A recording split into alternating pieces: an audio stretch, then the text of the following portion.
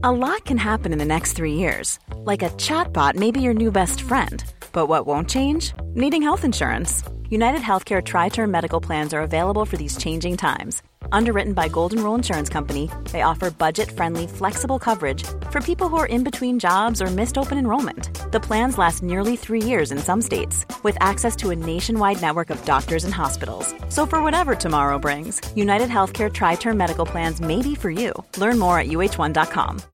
Millions of people have lost weight with personalized plans from Noom. Like Evan, who can't stand salads and still lost 50 pounds.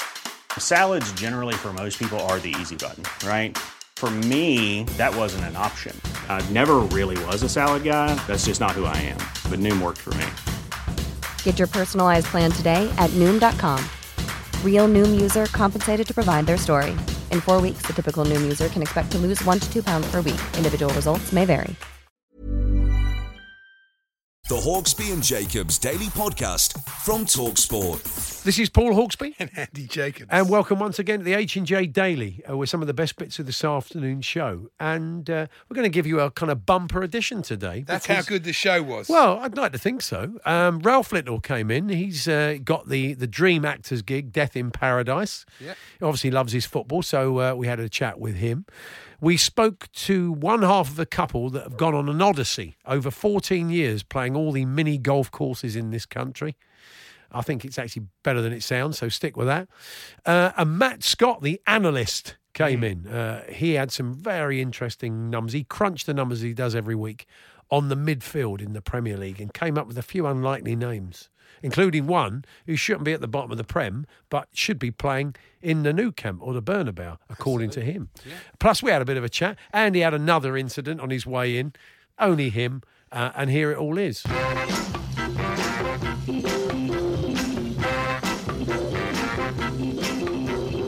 Good afternoon, everyone. Good afternoon, Andy. Before we get on to last night's game, I was going home after the show last night. Same thing on the Jubilee line. Yeah. No, on the District line. Mind your own business. Mind my own business. Turn around to the woman next to me. I can see she's in trouble.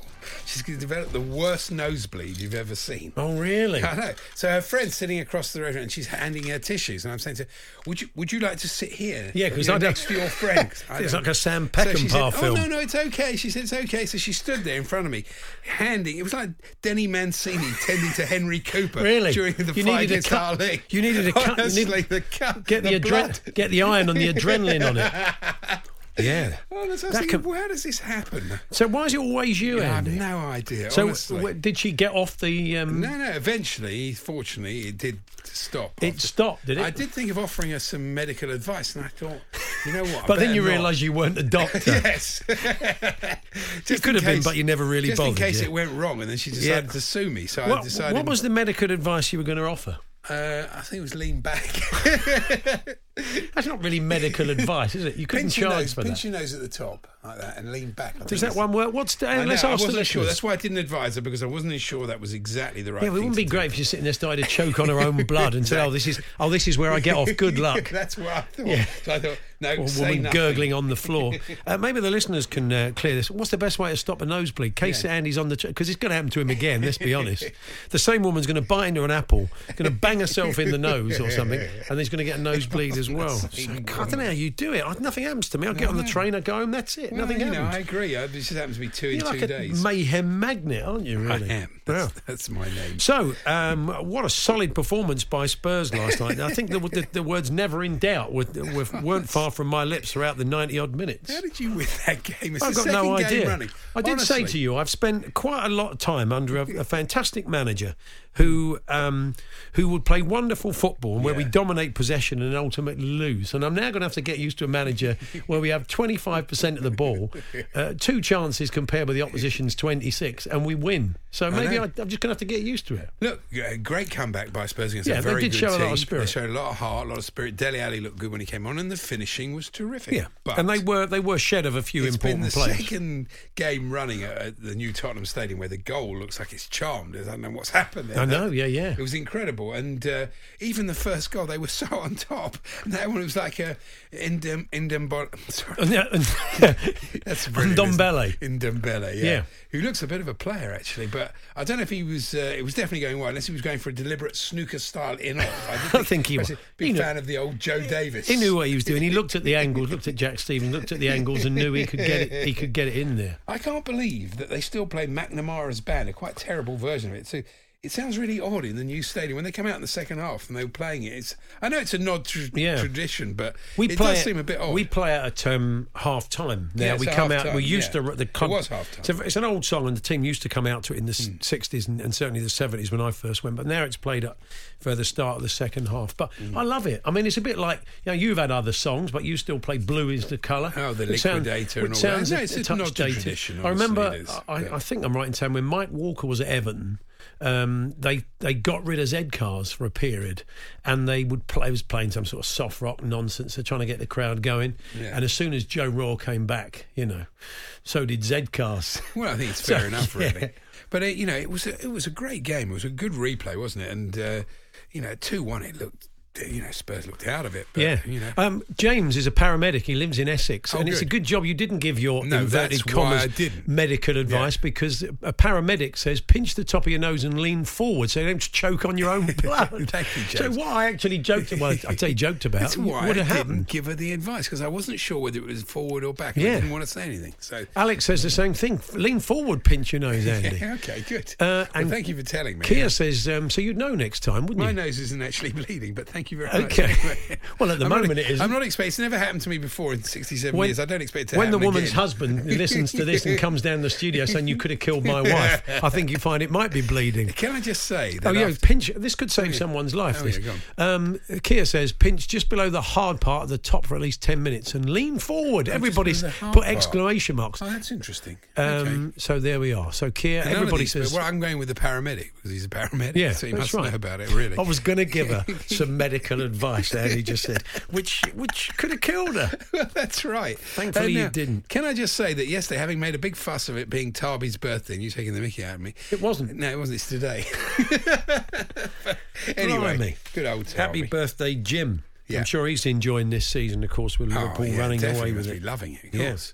So coming up this afternoon, apart from medical advice, if you need any medical advice from Andy Jacobs, we've got a little feature called Ask Dr. Jacobs, where you ask him some medical advice. He'll give it to you, and we'll see how sound that medical advice is. Well, I'm not saying take any notice of it. What I'm asking for is your response to their request, and then we'll get a real take on it. We won't put it out as gospel. Yeah. We're not suggesting you are a medical. You're not of any kind of doctor. I'm not, really. No doctor at all. So you could be right. That is quite dangerous. Maybe we won't do that. The Hawksbee and Jacobs Daily Podcast from TalkSport. We're going to talk about a sporting odyssey. And this is a couple that have spent the last 14 years travelling round this Sceptred Isle playing mini golf. It's incredible. Their plan was to play every single mini golf course in Great Britain. I was staggered about the number there are, but anyway, we can talk about that. Joining us now, one half the couple with his wife Emily, Richard Godfrey. Good afternoon, Richard. Good afternoon. Hello. Yeah. Yeah. Well, this is never-ending quest. It's a fantastic quest. When did it go from let's play another crazy golf course to let's try and play them all? When was there a kind of critical mass before you thought we got to see this through? Well, it was kind of a sliding doors moment back in 2006 when I won a free game on the lucky last hole at the Treasure Island Adventure Golf Course in Southsea. Right. And we were playing a game with my little brother Christopher, and I won a free game there.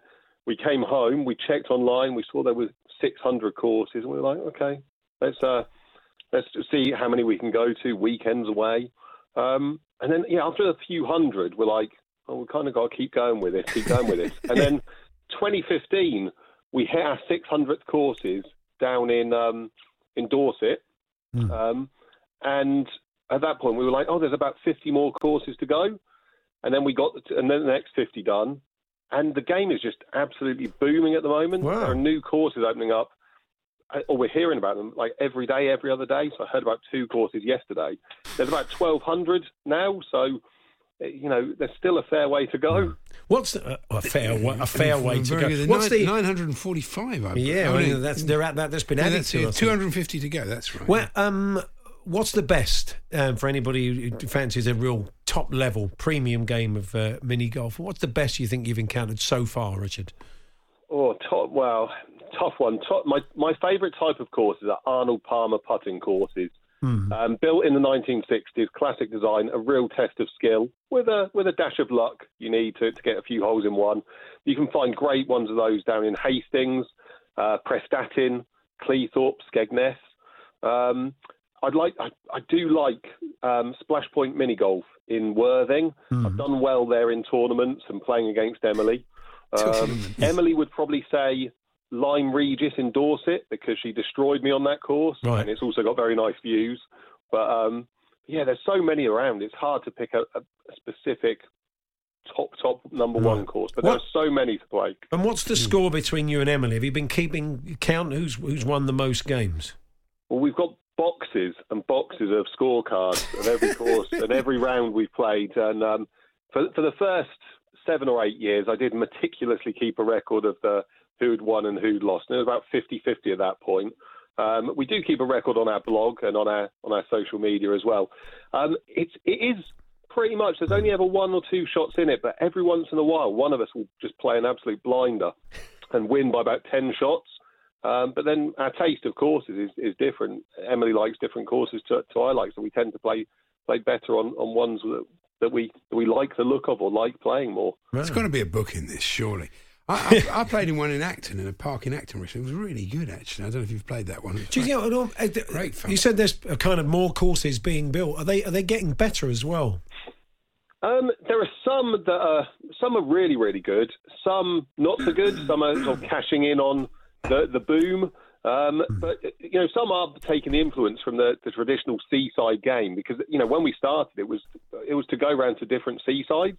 Now we're finding ourselves more and more visiting towns and cities inland or revisiting courses that have been refurbished or renovated. So that's a good thing about it, that courses are being brought up to standard, because we've seen some absolute horrors, some real. We've seen the good, the bad, and the ugly of crazy golf on our travels. So where's next? Where's your next destination?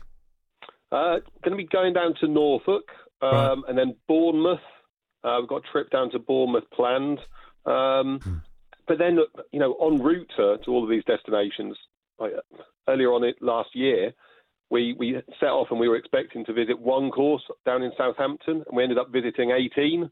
So we never know. We never know where one's going to pop up.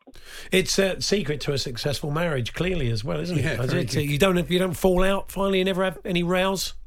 No, we've never had a single argument about crazy golf. The Hawksbee and Jacobs Daily Podcast from TalkSport.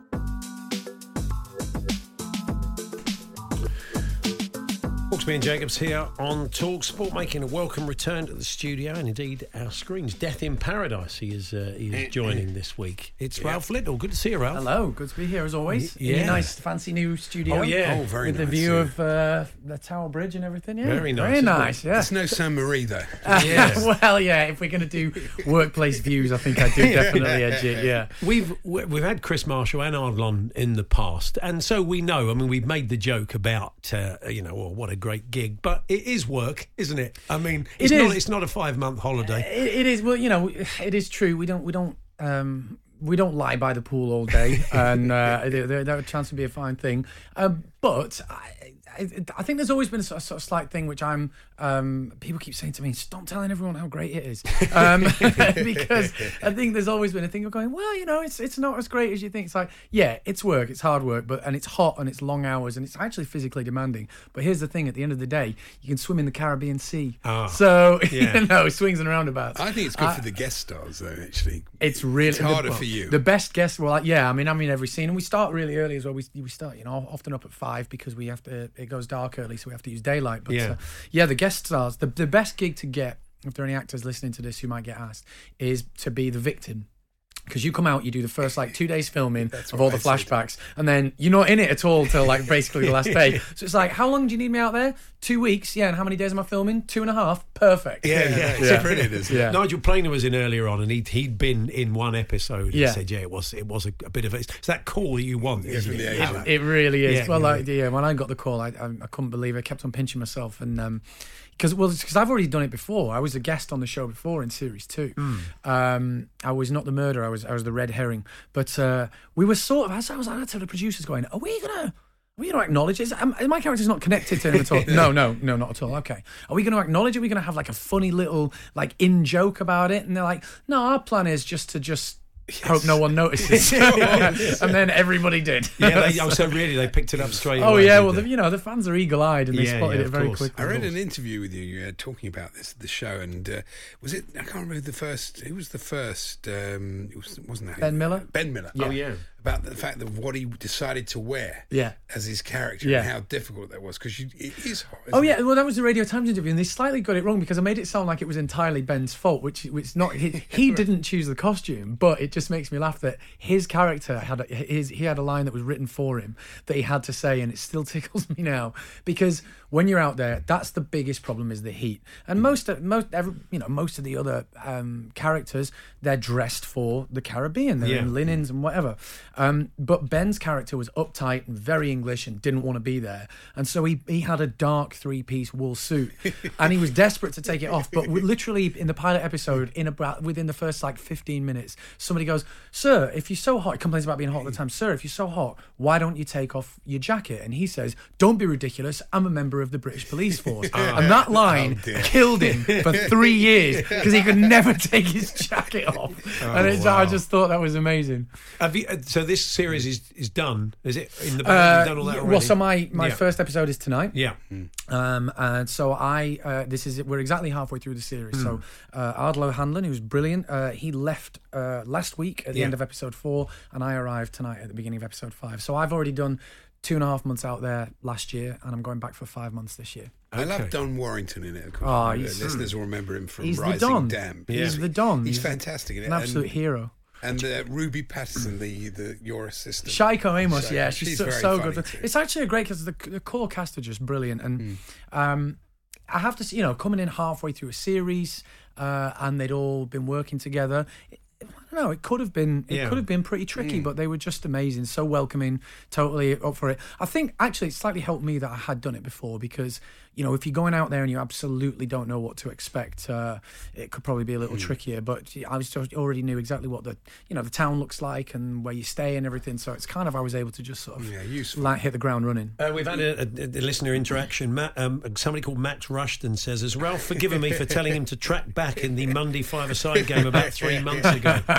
Yeah, well, no, because Max's positional sense isn't good enough for him to tell me to go anywhere. Okay, let's be clear. So that's told you, Max. Yeah. Talking of football, we should mention Inside Number 9, which we both loved. David Morrissey on last week, and you played the sort of egotistical linesman. If listeners haven't heard it, we don't want to give too much away, but you should catch up with it. It was really good.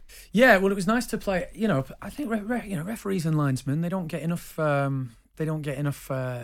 Not scrutiny, but they don't. There's not a lot of drama or comedy written about a referee or a linesman. That's true. So when Steve Pemberton and Reece Shearsmith came up with this episode of Inside Number 9, I mean, I love Inside. I couldn't be a bigger fan of the show anyway. I just think it's amazing. I think those two are genius, and I've loved it since it started. So when they said we've got this episode, we'd love you to be in it. It's about referees and linesmen. It's funny by turns, dark by turns. There's twists and everything. I was like, I couldn't have said yes quick enough, except that the way Steve phrased it to me, he said, hey, listen, we'd love you to be in Inside Number 9. You're playing a linesman. He's vain, egotistical and ruthlessly ambitious. You're perfect for it. I'm like, well, thanks, Steve, I think. The actual dressing room itself looked quite downbeat, didn't it? And you think, a Premier League club, it'd be better than that. But I listened to this, a podcast off the back of it, which they've started doing around Inside Number 9, and they did quite a lot of research, and that was pretty much what referees get. Well, a lot of research, and they went to a fair few grounds as well. And what the sad truth was that there wasn't. We were going to shoot in a real ground, but in the end, we shot in a studio. We built that dressing room in a studio because we had to sort of make it fakely bigger than it would have been, just in order to get the cameras and the lights in. So even though it was pretty downbeat on the screen, in reality, they're even a lot smaller and pokier than that. Yeah. It's a funny job in it being a referee. I mean, you must have had plenty of referees on here, but I mean, I wouldn't do it. I wouldn't do it for all the money in the world. Look at the view you have. You travel around the world. You see these wonderful players, obviously at the highest level. You've got the best view in the house. Yeah, but everyone hates you. Yeah. And you can't please anyone, ever. You do? I mean, Mike Dean, we were talking about this on the show. It was his 500th game, and it was at Arsenal, and they announced it. And the crowd all booed him. You think, oh, for goodness sake, 500 games. They give the lad a break, I think so. And, every referee's always supposedly biased against one team or another, but there's always loads of quote unquote evidence one way or the other, and it's just, I mean, I wouldn't want to do it. I'd take my hat off to him. And he was telling me you're doing a series with Ricky Tomlinson, is that right? Yeah, we've done it. We've done it. We went just after I got back from Guadeloupe last year. Ricky and I spent 5 weeks travelling around the north in his camper van. Oh, that'd be good. Yeah, be fun. Ricky and Ralph's very northern road trip. Well, when we did the Royal Family, 20 years ago, I turned 20 and Ricky turned 60. And this year I turned 40 on Saturday, in fact, which is devastating. And and Ricky turned 80. Yeah. So in that 20 years, it's sort of the idea was we were just going to go around the north and see how it's changed, if it's changed, see some of the highlights, some of the new ways in which the north has changed, see some of the traditional bits. So it's just great. And there's a lot of Ricky only has 6 anecdotes, but he's so good at them that every time they change slightly and they're just hilarious. So it's great. He's hilarious. We make each other laugh. There's a little bit of kind of gentle bickering, which is what you'd expect. Basically felt like a very father-son dynamic. Yeah, it really sounds When's fun. that going out? We think probably sometime in March this year, maybe on around about March on UK Gold. Oh, brilliant. Sounds really, really good. Yeah. And I saw you on the One Show last night, and you were with Matt Hampson. He's an incredible guy. Now, I was really moved by that. Yeah, absolutely. His book is amazing. And the amount of people he's inspired. And when he said, what did he say last night? I think he was just saying, because he became a tetraplegic from rugby, and he said he felt really sorry for himself. And then he just said, I had a word with myself and said it's time to get over it and get on with life. And I was like, wow. You look at that. It really what does an make extraordinary you think about man. He was amazing. So, football-wise, you able to have a kick about when you're over there, when you're over in Guadeloupe? Yes, was there a little there's a football game? Yeah, there is. Well, there was talk of a crew game, and then when I arrived, I've never been like a diva-ish actor or starry really in any way, apart from when I arrived in Guadeloupe, and I was like, right, I don't care about where I'm staying, I don't care how big my dressing room is, but we're sorting out football and we're playing this weekend. I just threw my weight around. But yeah, it was amazing. I some people like to, whenever they travel, some people like to, I don't know, visit a cinema or they like to collect. I went to this museum or I went to this football ground. I like to try and play football everywhere I go, like whether it's on a 5-a-side pitch or a full pitch or whatever. And I've now, legit played a few games on a full-size pitch in the Caribbean, and that was quite something. We actually played against the local team. Oh, okay. And the Premier League game's being shown on, so you can follow what's going on. Been following all the matches. Been following how Man United's triumphs. So that's been great. Are you pro Ole or not? Do you think it's time to change? Well, I think it's a complicated question, and I think my opinion veers. I mean, I love him, and he's a legend at the club, and I think that he. I think that the direction he wants to take them in and the style he wants to play in, I love it all. And I'm always about giving managers time. So, I think, it's fair to say I'm pro, but I don't know, it's just, we're impatient. All football fans are impatient, and Man United fans are particularly impatient because we're not used to this. Yeah. It's weird. I mean, for the last 20 years, I'm like, being a football fan is really easy. You just win everything, and then occasionally when you don't, you go, oh, well, we'll be back next year, and you go, oh, no, this is the reality. Yeah. So, but, it's good for the game. It's good for the sport. Let's tip our hats to Liverpool. I mean, my issue with Liverpool is that it's not just that before you've tipped your hat or after. Yeah, well, no, it's another hat. It's a backward compliment hat tip. Is my issue with Liverpool is not only are they so brilliant, but they're so irritatingly likable. At least have the decency to just be awful, so that we can all just like dirty Leeds. Yeah, like we can all hate you and boo, but you play boring football. It's like they just seem like really nice guys. Klopp's just great fun. Yeah. It's really annoying when you can't. Wonderful position when you can't hate a team. You know, they've got full gloating rights. Of course, and you know you can't argue that they don't. Well, you've just been working with Dave Morrissey, so I bet that was fun, wasn't it? Some conversations about Manchester United. And Liverpool. I tried to avoid them as much as possible, but he managed to keep crowbarring in how well they were doing. We don't want to give the payoff away, but when you go and check out the podcast that I was talking about, because you'll see that David Morrissey had an issue with the payoff. That's right. Yes, he did have an issue with the payoff. Yeah, he's a staunch Liverpool fan. He didn't like pretending to be anything other. No. I remember. Yeah, he didn't even like having to referee a game that wasn't that didn't have Liverpool mentioned in it. Yeah. So, Ralph, love it to see you as always. Excellent. Always a pleasure. Thanks, guys. So it starts tonight. So how many shows in what remains of this series? There's 4 episodes. My first one tonight, and then there's 3 more, and then next series, all being well, I do 8. Fantastic, brilliant. So 9:00 BBC One tonight. Good luck to Chertsey Town this Saturday, top of the league clash, my old club. Okay. After they won the FA Vars last year. Fantastic. Yeah, top against Tooting and Mitcham. It's going to be a big game. I mean, that's I think how we've got it live. That's how. Yeah, are you going to be covering it? That's how I'm going to celebrate my 40th birthday. That's not true, actually. But now that I think about it, that would be quite a fun thing. It would be. Yeah, get you on for 10 minutes. Yeah, exactly. Fantastic. Well, maybe we can still do a job. The Hawksbee and Jacobs Daily Podcast from TalkSport.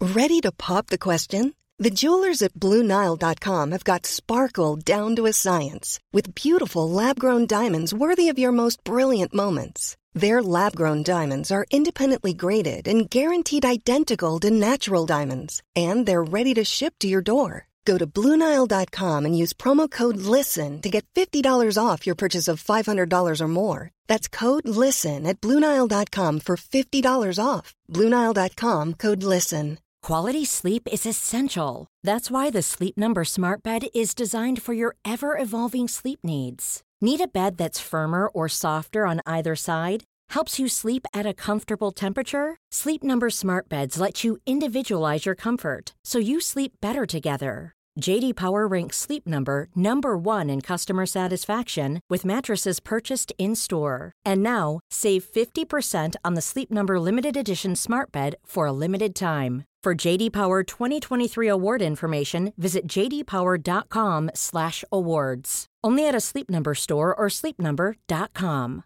Planning for your next trip? Elevate your travel style with Quince. Quince has all the jet-setting essentials you'll want for your next getaway, like European linen, premium luggage options, buttery soft Italian leather bags, and so much more. And is all priced at 50 to 80% less than similar brands. Plus, Quince only works with factories that use safe and ethical manufacturing practices. Pack your bags with high-quality essentials you'll be wearing for vacations to come with Quince. Go to quince.com/pack for free shipping and 365-day returns. The Hawksbee and Jacobs Daily Podcast from TalkSport. Paul Hawksbee and Andy Jacobs here on TalkSport. Well, Matt Scott has joined us as he does every week, the analyst. He's going to crunch the numbers. It's always very interesting when you are confronted with the numbers to find, sometimes they fly in the face of what you see with your own eyes, but sometimes not. Good afternoon, Matt. Hi, fellas.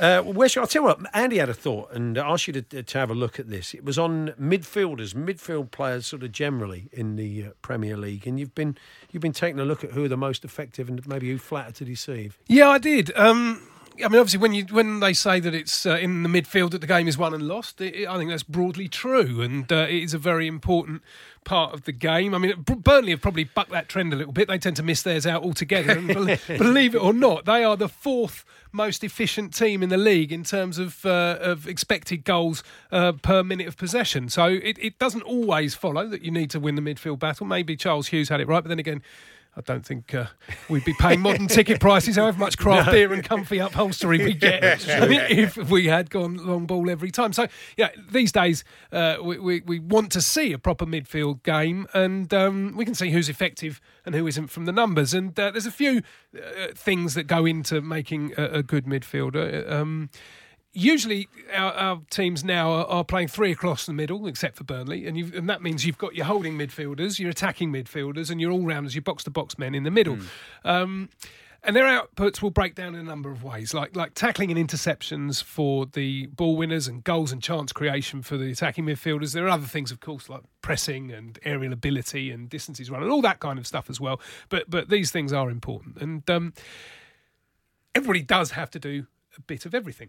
As well. So you have to be able to put a tackle in, whoever you are. Richarlison, as we saw last week when we were discussing that, his ability to do that in the final third is fantastic. So it's a piece I've done on that's coming out in The Sun on Richarlison, in case you did miss that chat last week. But let's have a little look at who the players are and our specialists. And if you're looking at the best ball winners, the top man in the division is, no surprise, Wilfred Ndidi. The man is an absolute machine. I mean, his ball recoveries are almost 5 a game, which is astonishing. You know, in terms of interceptions, he's getting the ball 3.5 times a game, so 7 times every couple of games. So that means that he is able to spring attacks. When a team is having the ball intercepted, they're set up to attack.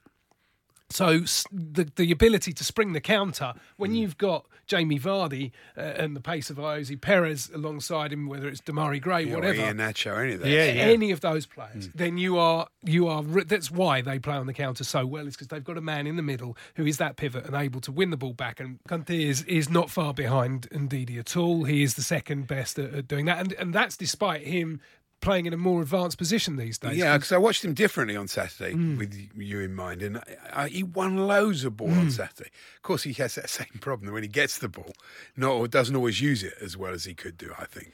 Yeah, he doesn't have the vision. His passing accuracy is 4 out of 5. It's north of that. It's 85%. That's pretty good, though. It's very good. So that he is a ball circulator as well. But yeah, his principal role is winning that ball back, and it is essential for Chelsea in the same way as it is for Leicester. It's the style of play. He has been, I would say, Chelsea's best player since they bought him. I would argue he's been probably the best player in the league since he came to lack England. of goals, despite lack of assists and all that. I often wonder with midfielder stats, Matt, when you hear about them, you completed passes, but then 85% of those completed passes could be a 4-yard pass popped off square, couldn't it, to the other midfielder? Yeah. So I suppose the stats that how effective they are. You talk about Ndidi. I'm sure quite a lot of those interceptions do actually lead to goals. Yes. That's what makes the difference. Yeah, I mean, there are a number of passing chain stats as well, which are really important. So it's about how do your passes. It's not just about the final pass for the assist. How does your pass contribute to that chain of passes that leads to a goal? So that's an important part of it as well. We will come on to that because I think it also depends on passing accuracy. It depends on where you are operating in the pitch as well. And there's somebody who's a proper outlier in terms of that further up the park as well. Third in those three that we've talked about there as well, the ball winners is Etienne Capoue, who's another very tidy ball circulator and can also put himself about. So those are the 3 top performing defensive midfielders. In further up the pitch, the other end of the spectrum, completely is Jack Grealish. He's somebody who will not put his foot in at all. And why would you? You've got no shin pads, you've got no leather coating on your boots. Why on earth would you put yourself in harm's way? But he is absolutely the top performer at the other end of the pitch. And his passing accuracy is 85%, which is, in terms of being in the final third, that is spectacular. I mean, because there's more difficulty in his passes. Absolutely, you're trying to, you're not playing those little drop it off and passing it back to the defence with back to the centre circle. This is a player who's trying to find his way forward. He's setting up 2.7 chances a game, so he doesn't take the most risks, but that's still five shooting chances every 2 games, which is outstanding.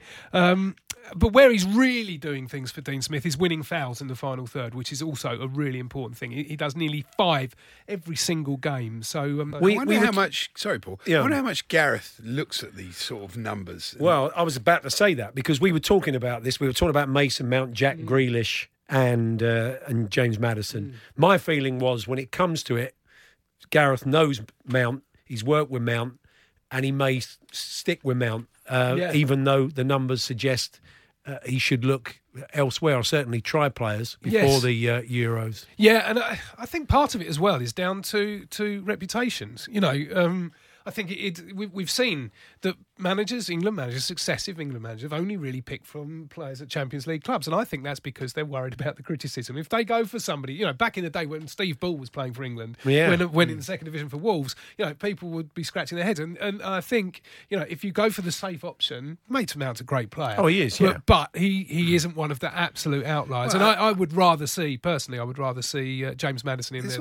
It's also about where you are in your game and developed. He's very young. He's 19, 20. Grealish is 24. That's a big. You can imagine Mount in 4 or 5 years being absolutely fantastic. I agree with that. Yeah, and it's also about where he can play on the pitch. He can play in a more withdrawn role, so that's quite important. All rounders.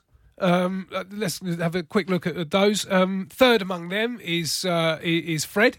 At Manchester United. He's having a better season, isn't he? He really to the is. eye, anyway. Yeah, people have picked up on that. Yeah, absolutely. And he definitely is. I mean, he's no goal threat, but that's mainly because he's shooting from a long way outside the box. He's hitting the target with only 1 in 4 of his efforts, so you certainly wouldn't play him through the middle as centre forward. But he will set up a couple of chances for others every few games, and that's not too bad. But his real skill is, again, it's in reading the game and positioning himself to cut out passes, those interceptions, creating the transitions for another counter-attacking team. Really good, 1.6 interceptions a game. Next up is Jean Moutinho at Wolves. He's a top 20 midfield performer, both in terms of his attacking and defensive output. So, again, a real proper circulator of the ball like Fred. Both of them have played more than 1,000 passes this season. So, but his passing is more penetrative. He's averaging 2.3 chances a game, so 5 every couple of games.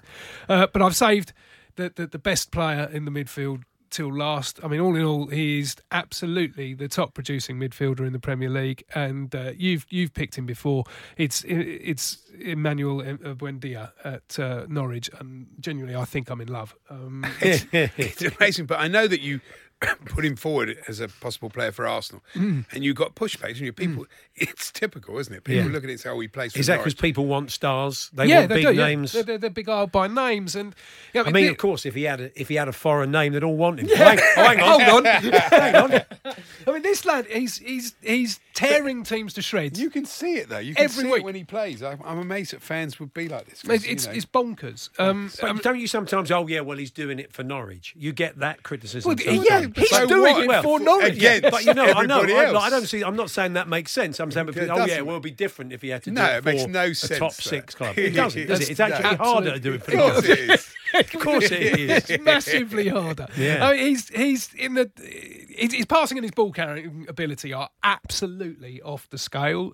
He's even in the top 30 midfielders for winning the ball back as well, which is absolutely mad because nobody else in the Norwich team ever wins the ball back. Yeah. It'd be interesting to see who does go for him if Norwich go down. Maybe Norwich will keep him, but if they don't keep him and sell him, I do hope it's Arsenal. I really do. Strangely, I don't. I mean, his thing is, I mean, he's completing like 4 dribbles a game. We're certainly attempting 4 dribbles a game, completing like 75-80% of those, which is astonishing return. If he could add a goal to his game, which is never easy if you're in a Norwich shirt, of course, then I genuinely believe he'd be attracting the likes of Barcelona and Real Madrid. I think he is that good. Wow. And so if they don't bin off Ozil and sign him in the summer, I think I'll cry. Cool. Thanks, Matt. It's been a good day for Buendia. Yeah. Thank you. Last night, look at that. That's fantastic, isn't it? The Hawksbee and Jacobs Daily Podcast from TalkSport. Now, a bit of football chat. Contentious moment from last night's game. Yes. Was that a penalty for you or not last night? At first, I thought it wasn't a penalty, but I think he did grab him. Gunn did grab. His arm grabbed Son's thigh. Leg, yeah. And although he was playing for it, there was contact. And so if you're going to go for that, you can see why VAR didn't overturn it. When I watched it back, I was slightly fearful. I think Jason was saying this last night. Yeah. I was slightly fearful that they would overturn it. Well, I thought he played the ball. You see, Gunn. Yeah. I thought his foot touched the ball. And I worried if there was the arm. Sufficient contact to bring him down. But then I thought about it. Son, I think there would have been no reason for going down at that point because he had control of the ball. He was more or less part of the keeper. He kind of overplayed it, I thought. I don't think he had. He looked to me like he was in control of it. I would have backed him to still score. But as soon as he laid hands on him and grabbed his leg. It probably was a penalty. And, Southampton have only got themselves to blame.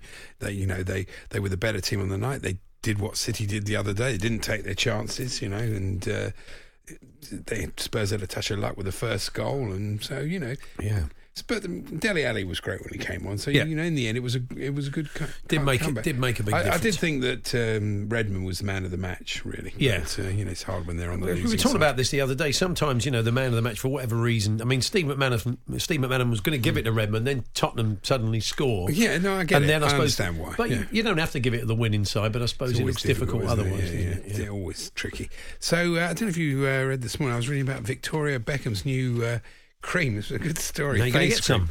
Well, no, I'm not, because it's £180. Okay. And the Sun did a bit of. You were saying you were quite prepared to spend 250 quid on a pair of Vaporflies. Yes. Just now. Well, if I could get Vaporflies for 10 quid that were exactly the same, I'd buy those. Okay. Well, because apparently, according to the Sun, it's identical. The makeup of the product to Nivea. There must be one or two subtle differences. Well, there must be an 11th herb and spice in there. I don't know. It says it's got the same sort of stuff in it, but I love the fact that she said she said she'd worked on it for a long, long time and was very excited. I thought, was there a big queue at Boots to buy some Nivea? That's very harsh, Andy. Oh, very harsh, yeah. Very harsh. Talking of endorsing things in a ridiculous way, though, Rita Ora's in the paper today. Is she really? That's unusual. That's very unusual, isn't it? And she's launched a bedding collection. And there's nothing this woman won't endorse. It's tremendous. Yeah. She said her busy schedule means she needs a good night's sleep to cope. Who doesn't?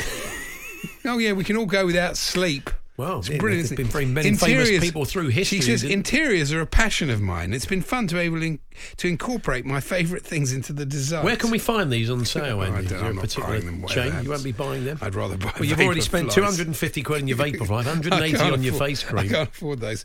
Let's spare a thought for Big Tim, the giant elephant. Oh, that's spare a thought. Who has died. He's one of Africa's last giant tuskers. Oh, that's not good. But he was described by the country's wildlife service in Kenya as a benevolent, slow-moving preserver of the peace. Well, he was a blooming great elephant. It's not going to be like Usain Bolt, is it? If you give him Vaporflies. No, you've got to get 4 and they'll have to be a big size, but there is no point now, sadly, is there? We were talking about the church team the other week. I couldn't remember. Archbishop of Canterbury FC. Yeah, it caught me out on Don't Ask Me, but the Archbishop of Canterbury 11 and FC, and they're being sponsored. They've got a sponsor, which is tremendous.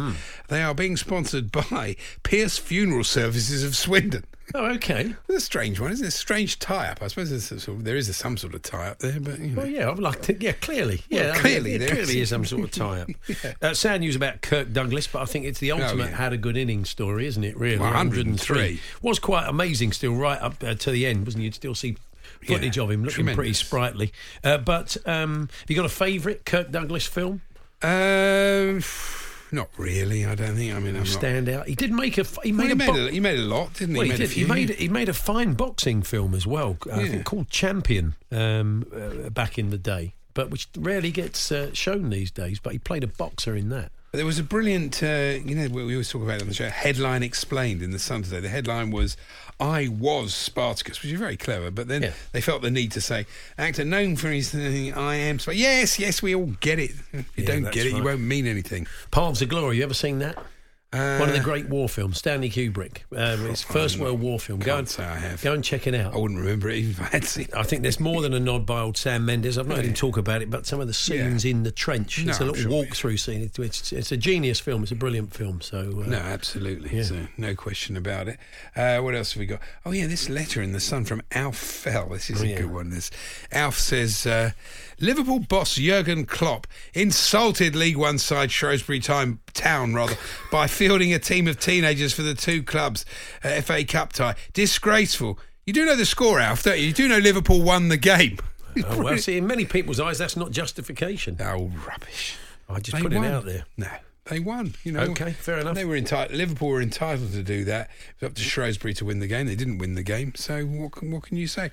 I do feel, yes, I get the idea that the money they would have, because it probably would have been on telly. So you just wonder whether Liverpool would make some sort of adjustment. Maybe they will. I take it the TV games in this next round will be Derby Manchester United because of the Wayne Rooney factor. Yes, that'll be one, surely. And Chelsea Liverpool. Got to be Chelsea I Liverpool, would think.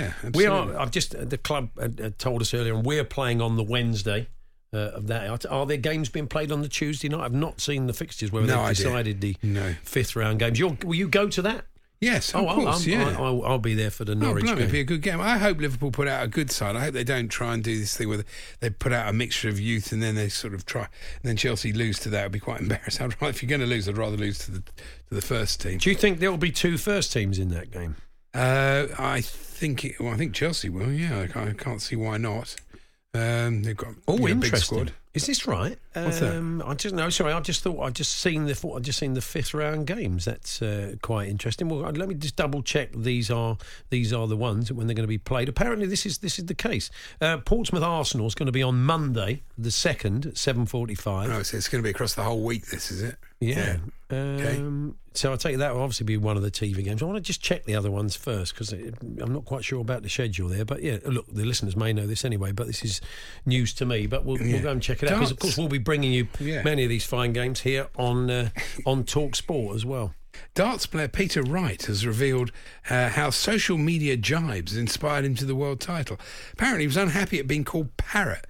Well, have that haircut then. It's ridiculous, isn't it? Oh, I don't like it. People go, well, have a normal haircut then. God, you are railing today. Oh, it's Andy, bonkers, really? Isn't it? You can't really complain about it, can you, really? I wouldn't. Hawksby and Jacobs here on TalkSport. Gareth Batley joins us. Things I get annoyed about. It's not worth getting annoyed really, about, it's not, mate. It's just life's too short, fella. It really is. Mind you, I do like the chief... Actually, no, I won't do this story. I've just realised why. I've changed my mind. A rare bit of self-censorship from Andy Jacobs. It rarely happens. Normally what happens is he said...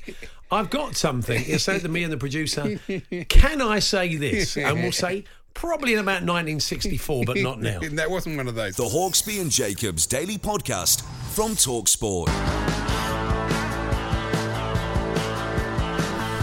Now, you may recall in sort of a couple of hours after it was decided by the Premier League to move the transfer window unilaterally to earlier in the month on the basis that we hoped Europe would follow suit.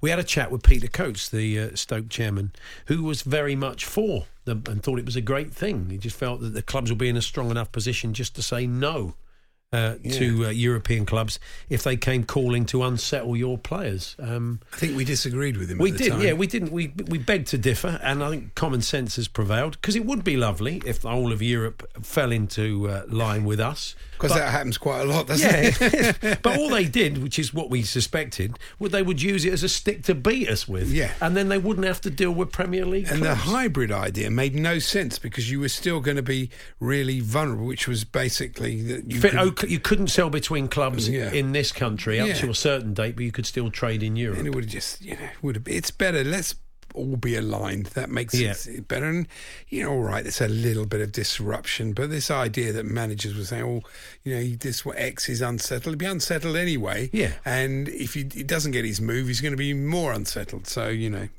So I think that is common sense, don't you? Definitely. It makes it longer, and you do feel the window is so much longer, than it needs to be, because nobody seems to have, apart from Liverpool, deals lined up before you go into the market, and everybody leaves it to the last day, and that makes no sense. No, that's true. I want to see what effect it has on the market next time out. We'll have to see what happens. Got some planning news. Oh yeah, so planning news. It's a bit of a staple these days. Planning is not great for Alastair Stewart, who. We got a jingle. Oh yeah. Oh, we got a jingle, yeah. Have we? I think we've just got to find it. I mean, I've got to find the piece. Well, it gives everybody a bit of time then, doesn't it, really? We're all trying to find it. Hold on. Yeah. I've got those telly games, by the way. Oh, I found it. Yeah. Okay. Are you we got plans? So we're waiting on that. Oh, well, let's wait for you to tell us about the telly games. They are, for the listeners that don't know this yet, they may well be in the know, but they are spreading. They're all midweek fixtures, the 5th round of the FA Cup, and they're going to be spread over 4 days. Of course they are. So on the Monday, Portsmouth versus Arsenal. That's a televised game. Then on the Tuesday, you'll be at the Bridge for Chelsea v Liverpool. That's on the B, but I'm sure we'll bring that here on Talk Sport. I think we'll be announcing our game shortly. The same evening, not on the telly, Reading, Sheffield United and West Brom v Newcastle. Then on the Wednesday, given the choice of Spurs Norwich, Leicester Birmingham, Sheffield Wednesday Man City. The B, we've decided to go for Sheffield Wednesday Man City. Sheffield Wednesday in pretty good shape at the moment. Yes, but it's always dangerous when you're playing Man City because they put out a strong side. I wouldn't have done that. It's a strange choice. And then on much more likely to get a better game between two Premier League teams, I think. But there you go. And then on the Thursday, Derby County versus Manchester United. That will be on BT. Yeah, I mean the obvious one. Obviously, Wayne's involved there, so I've got a bit of fixture news for you too, because while we're in Cheltenham, Tuesday the 10th of March in the evening, we'll be watching Leipzig against Tottenham. Okay, well, I hope I'm sure that will be. I hope it's dead and buried after the first leg at the Lane. That's my plan. And then on the Wednesday, we'll be in some restaurant watching on your iPad Liverpool against Atletico. Okay, yeah, that sounds about right. It'll bring you Cheltenham again. We're off there with Paddy Power for the full 4 days. And this year, actually, we're doing a kind of preview show in Cheltenham on the Monday. Yeah, hopefully, that sounds fun. Anyway, do you want to do planning news? Before we speak to Gareth Batley, planning news. Go on then, jingle. Hawksbee and Jacobs planning news on Talk Sport. Well, that was worth the wait. Sensational. I thought it was. Ex-newsreader Alastair Stewart has lost a planning row with an upmarket farm shop a week after resigning from ITN. Wow. The presenter objected to an expansion of the Long Barn store in Alresford, Hants, which the owner said employed 54 people. Okay. Stewart, 67, who cares, lives 5 miles away in a £1.8 million home. Didn't need to know that either. Claimed the scheme to sell more items such as clothing and jewellery would damage independent shops in the market. Why didn't he just stick to news reading? That's all I'd say. I thought we were kind of keeping those to sport, but if you want to, you can make them sport and showbiz if you like. I thought I'd expand it. I thought there was nowhere to go with that after Kevin Keegan's extension. That long-running saga. Anyway, that was planning news. The Hawksbee and Jacobs Daily Podcast from Talk Sport. So there we are. That was this afternoon's show, a bit longer than usual. We hope you enjoyed that. And so you won't be dispensing any more medical advice to people on the train, will you? Fantastic. Not a great idea, especially as we discovered it was hopelessly wrong. That's us then. We'll see you tomorrow. Clips of the week, Martin Kellner, Motti, etc. Thanks for listening. You've been listening to the Hawksbee and Jacobs Daily Podcast. Hear the guys every weekday between 1 and 4 p.m. on Talk Sport. Even when we're on a budget, we still deserve nice things. Quince is a place to scoop up stunning high-end goods for 50 to 80% less than similar brands. They have buttery soft cashmere sweaters starting at $50, luxurious Italian leather bags, and so much more. Plus, Quince only works with factories that use safe, ethical, and responsible manufacturing. Get the high-end goods you'll love without the high price tag with Quince. Go to quince.com/style for free shipping and 365-day returns.